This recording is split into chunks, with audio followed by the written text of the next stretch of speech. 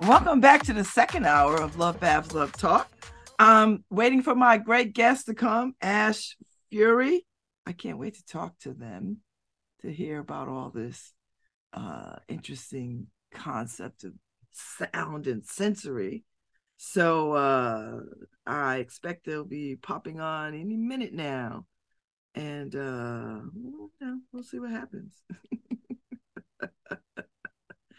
We'll see what happens. I'm looking forward to it.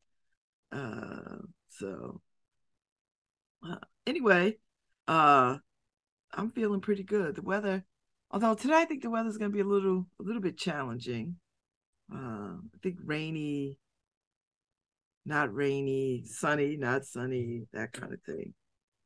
So let me tell you a little bit about Ash. I talked a little bit about her, them, they, she earlier in the first hour, but I wanna go to her website. So um, so on her website, Ash Fure is a sonic artist who blends uh, installation and performance, called Purely Visceral and Staggeringly Original by the New Yorker. Fury's full body sonic experiences work on the senses in startling ways. The recipient of two Lincoln Center Emerging Artist Awards, not one, but two, and a Guggenheim Fellowship, a Rome Prize in Music Composition, a DAAD Artist in Berlin Prize, a Foundation for Contemporary Arts grant for artists, a Fulbright Fellowship to France, a Stuttgart Composition Prize, a Darmstadt Kronicksteiner Music Prize, and a Mellon Postdoctoral Fellowship from Columbia University. Fure holds a PhD in music composition from Harvard University, is associate professor of music at Dartmouth College, and was named co-artistic director of the Industry LA in 2021. So busy, busy, busy and celebrated. Excuse my cough. Busy and celebrated. So I'm looking forward to hearing about what animal is. And it opened to it opened a benefit concert for the kitchen at Town Hall Theater in New York on April 23rd of this year, 2023. And and then there was a long play on Sunday, May 7th at the Mark Morris Dance Center. Uh, so she's busy, busy. There's a lot going on here. Uh, so I'm interested in hearing about how do you gather people to listen to music in this at this level, and what does that look like, and what does that mean, and what is the expectation of and the experience of this kind of listening. I'm fascinated by it. So anyway, I'm waiting for her to pop in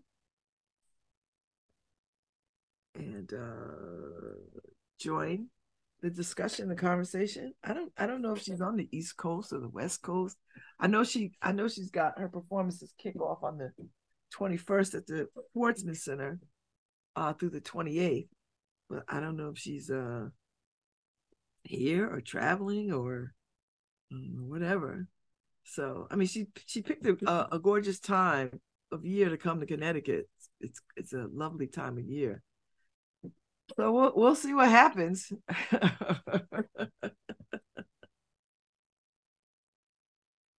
Oh, okay. So they're just trying to uh just trying to figure out where their artist is. All right. Well, we'll figure it out. We'll make it happen. We'll figure it out. So anyway, until while they locate her, She has the information. She can log in from anywhere. I hope she's not trying to go look for she can log in from her phone. That's the beauty of all this virtual stuff. You can just log in from wherever you at and be a part of the conversation. So yeah, I didn't pull up any of her music from YouTube or anything like that. So I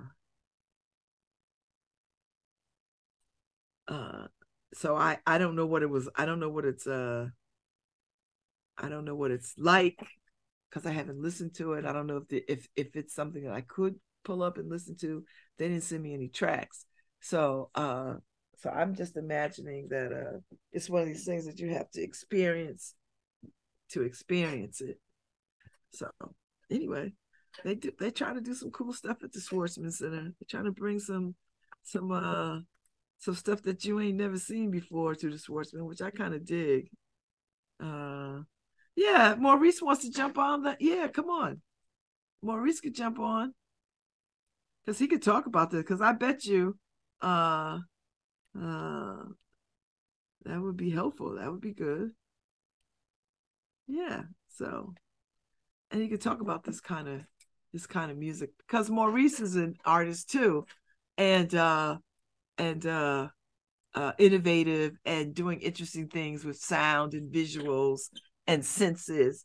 So I bet you he could talk about this all day. So I think Maurice is going to jump on. We're going to talk about this performance and see how it goes. Because I'm curious about it because I want to understand it. I want to understand what it's about. Because it's one of these things where you just you hear people doing innovative stuff that's never been done, and you're like, wow. And I'm fascinated by people's artistic conceptualization of things, like how they figure out how to do this. That they hear something, does something strike them, and it's like because when you listen to music anyway, you listen to it with your whole self. So I'm fascinated by that. So Maurice will jump on and he'll set me right. he'll get me thinking about this in just the right sort of way, so that I could wrap my brain around this, and hopefully that'll work out. So yes, now that'd be great. Thank you. Thank you, thank you, thank you. I'm controlling the weight room because Harry has to step away. So here is Maurice, who is a musician in his own right, and loves to sort of is a great creator and innovator of sound. So hey, Maurice, nice to see you. Hey, nice to see you again. Thank you for jumping in and talking about this because Maurice, if anybody would know about this kind of immersive music sensory kind of thing, it might just be you. I've been looking forward to this immersive sensory thing. In fact, this has been a long time coming for us, and I'm really excited to see what Ash has created. I don't know if you recall this because this wasn't very widely publicized, but Ash did get a chance last academic year to come in and explore the space and even give a few members of the Schwarzman Center team a little sampling of the kind of work that they might do in a space as unique, acoustically unique as the Dome. So I really think this is going to be a treat. Okay, so I mean, Ash has a lot of credentials. I would imagine it's genius level kind of stuff, right? Like this is genius level kind of stuff. So you all commissioned this particular piece. It's called Animal. Animal, a listening gym. And so the animal component is the part that you will indeed need to experience. The listening gym piece, I think, is a bit easier to explain, but also indeed something that is going to be certainly worth stopping by at the Schwarzman Center. So the listening gym, you think about, and it's often been described as a HIIT workout for the senses. This idea of going into a gym and having these stations that are set up, these instruments. I'm going to use hard quotes here. These instruments that are physically engaging and then bring the room alive with sound and can be played in concert with one another as people are working out, so to speak, in the gym. Wow. So you've not seen this happen yet. It's going to happen. I've seen a teaser of this happening. So I have a little bit of an idea on the Schwarzman Center website. You go to schwarzman.yale.edu under events and then click on Ash Fure. You will see there's a little video that you can play that will give you just enough to whet your appetite to come in and try it out on your own. So what was it about Ash Fure that made y'all say, commission a piece and come do it over here? Like, what was it about that work? Yeah, so this particular work, we were really fortunate that it came in through our collaboration with Bryce Dessner. As you may know, Bryce Dessner has a multi-year residency, an artist in residence in music here at the Schwarzman Center, and Ash Fure was one of the artists that was curated, as we like to say, by Bryce Dessner here at the center. You may also remember prior to Ash Fure was Nathalie Joachim, and Nathalie Joachim and Yvonne Lamb. They sort of inaugurated the Dome, with the first public performance there with Space, a beautiful, more classically based piece. And now here we are on literally the opposite end of the spectrum with something that is very technologically involved, very contemporary, but brought to us by the same curator, which is really interesting. So this is just a thing that the Dome could shine at. I think so. I think that, this is so we've often described the Dome as this black box theater, except white and round. The idea of it being a very experimental space where these types of immersive performances can happen, or the type of performances that might be difficult to place anywhere else that really require a unique and unconventional space.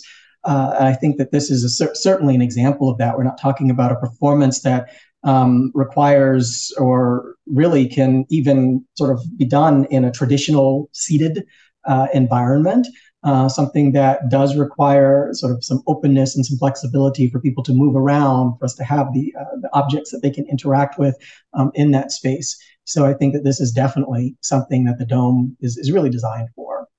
Wow. And so Ash will be here from, I guess it kicks off on the 21st through the 28th? The 21st through the 28th. So the live performances for Ash, if you go out to the schedule and you check out a live performance, click on that register link, and you see that you are on the wait list, I would still strongly encourage, sign up for the wait list, come out for the performance. We're finding that we've had great success getting folks into the performances, even when the performances are waitlisted. But even beyond that, there's the live performance piece, but then there is the listening gym piece. We call it gym mode. So when the exhibition or the instruments go into gym mode, any visitor can come in during any time that the gym is open, the listening gym is open, and explore those instruments, explore those scenes with either in a self-guided mode or with other individuals there who are trained on the equipment. And I would say that a visit to the listening gym is roughly about 30 minutes.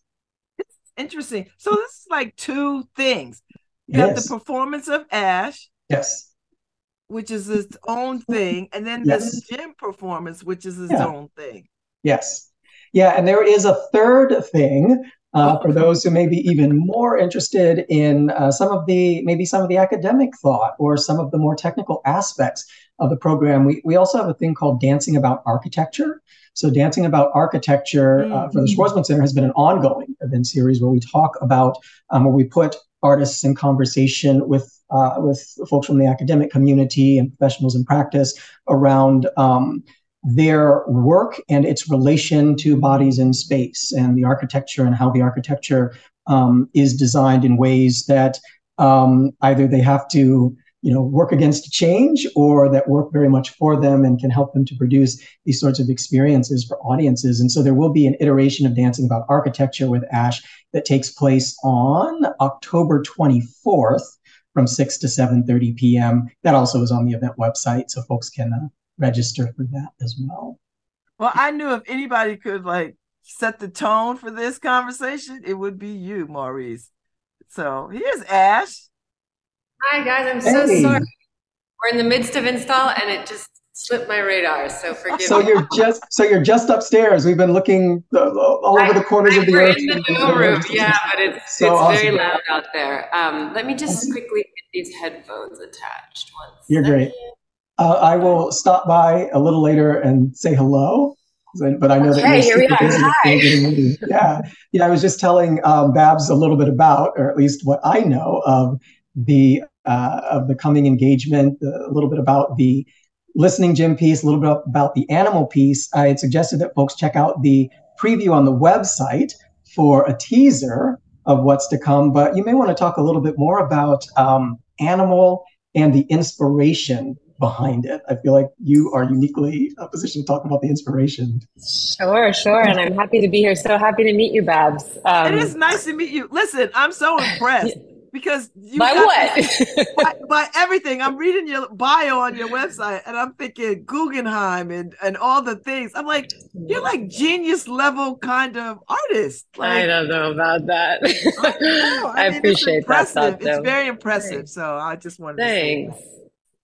Thanks. Well, I appreciate that. And, a lot of those awards I got in a different phase in my career where I was working with string quartets and orchestras. And I've really, as I've grown as an artist, really wanted to find spaces where I can build my own instruments and create my own worlds and really work with sound, but in a way that's outside of that traditional format. So it's been really incredible to be here in the Dome Room because we really get access to this space for 2.5 full weeks. We're building out an entire installation that's really kind of enter an alternate universe. And as much as I love cellos and violins and have spent much of my life with them, there's not a single kind of icon of that Western music really in this space. It's fully alternate reality. So oh my God, I can't wait to see. Now I'm all excited, right? Okay, good. I just came off an Afrofuturism summit. Amazing. So this feels very much in that realm of this universe that you can create, and you're doing it with sound and sensory kind of stuff. Yeah, which is, no more direct way to the cosmos for me than through sound. So it feels like a futurist project for sure. All right, so tell me the name Animal. Like what does that have to do with anything? Yeah, so my work has really been about the body for a very long time. And what I mean is that it works structurally on a visceral way. Like it pushes at the skin, it pushes at the gut much more than it's arranging notes into patterns and into structures like we might think of in more traditional music. So visceral kind of sound has been at the core for a long time. I think I've been thinking a lot lately inside of that focus on the body about really what the sensory capacities we have as animals means for this moment of collective risk, and also on a species-wide level, collective risk, and also really what being animal means in the face of chatbots and AI that's coming, and all of this sort of, there's been some really interesting takes on, the hubris of human exceptionalism and our distance from other species and from other sort of aspects of the ecology around us have really been about this kind of like presumption of our cognitive superiority. Like we're more rational, we're more smart, we can solve problems faster, we have ethics, we have morals. And now we have these forces, these alien intelligences, these artificial intelligences that are vastly outperforming us already and will be more and more. But they can't birth babies. They can't feel wind. They can't touch water. They can't, right? So there's this kind of turning towards our sensory capacities that feels very pressing right now.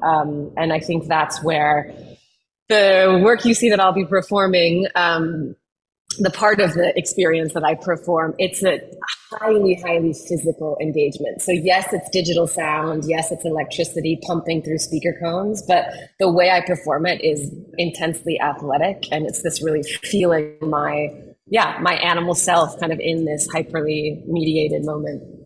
Wow. So since you brought up AI, I mean, are you one of these people that will embrace AI? Are you afraid of it? Do you fear it? Do you think we're going down a path? Do you think it needs to be contained or monitored or policed?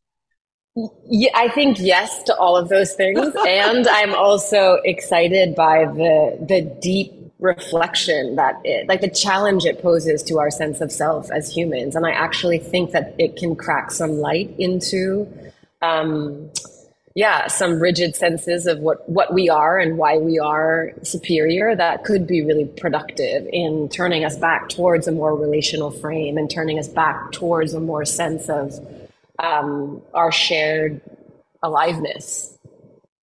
So how did you come to this deep thinking about a different way to express sound and sensory? Like, how did you come to this? Like, what was the moment that shifted? Yeah, it's hard to pinpoint. I think in some ways I've always had a really intimate relationship with sound. I mean, I've been composing since I was really, really young. Um, but I'm really nowadays like, I mean, this is where I think there is an interesting link in the kind of, and you see this all across Afrofuturism, sort of speaking of Afrofuturism, but the way that this like forward thinking links back cyclically to the ancient past, or these kind of symbols from, Egypt, if we're thinking about certain icons of Afrofuturism. But I too am like really interested in the way sound was used as really a species technology, like the way sound was in every ancient human culture, no matter the continent, there were practices around shared movement and around shared rhythm and shared sound that were used to fortify the herd and like increase cohesion, increase co-regulation, and enact catharsis and really these like intense sensory rituals that helped us come together and I think are really a part of our strength as a species, that coming together. There's the famous kind of like human versus lion, good luck human, like lion versus 100 humans, good luck lion. Like our strength is only in our ability to communicate and collaborate and enact this kind of shared trust and this shared planning. And I think that trust and that relationality is under siege right now, is deeply fractured. I think we are, our attention spans are under siege. I think we're radically disembodied and disassociated from our bodies in a way that is really, really, making that ability to sense one another and really be with the risk of right now, this kind of urgent moment on our planet, even more, it makes that even more out of reach. Mm. So this sounds very medical. Like this sounds like this could be used in a healthcare situation, because we've all seen the studies where people with a dementia or Alzheimer's, they might not remember people, but if you play a piece of Totally. music and it brings them back to whenever they heard that music, and they are Totally. quite in that space. So it sounds like that's what I hear when I'm listening to you talk about this music that puts us back into our maybe our ancestral connections to Yeah, the earth. very Very much. indigenous feeling, I think. I mean, yeah, there's no greater wisdoms I think that we need to turn to right now than all of those, yeah, ancient insights that I think, and this is sort of what I mean about that. Like, there's a lot of apocalypse in AI in terms of where it could take us, but I also Yeah. think it can turn us back into a kind of relationality with the living, with the sentient, with the stuff of earth that we can touch and be with, in a way that like turns us back actually towards those ancient insights which have been so obliterated by Western culture. So who is your audience, Ash? Like is there a lot of musicians out there that are uh doing what you're doing? Like are you part of a collective? Like, I mean, I heard Maurice play that whole sense, music, sensory, visual artistry, Mhm. and that's the first time I've ever seen anything quite like that. So, and I dug it. So you feel like, you're in that vein, but maybe the nth degree of that. So who's listening to you? So, to be totally honest, I'm in a kind of moment of creative evolution. I really grew up through the kind of world of contemporary music, and so writing, making string quartets and orchestras sound as noisy as I could possibly make them sound. And I have a PhD in music composition. And so my early career was really working with ensembles, some of the finest in the land. And again, like I could get them to make really specific noise and elaborate, really intricate structures that I would notate on scores.